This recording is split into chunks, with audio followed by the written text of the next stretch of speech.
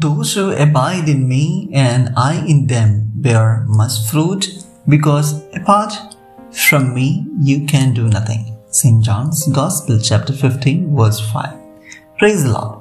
St. John introduced one more I am saying of Jesus through today's text, St. John's Gospel chapter 15 verse 1 to 10.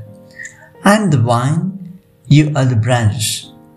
Through this text, Jesus clarifies who is He and whom should His followers be.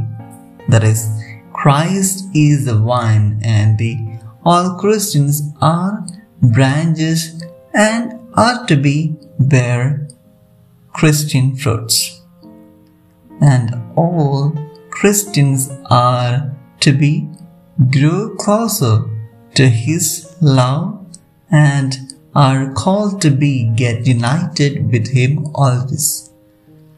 Let us stand close to God. Let us stand close to Jesus.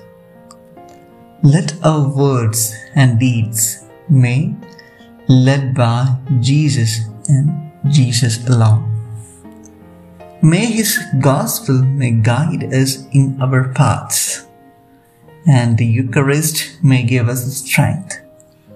Let bear Christian fruits all throughout our life.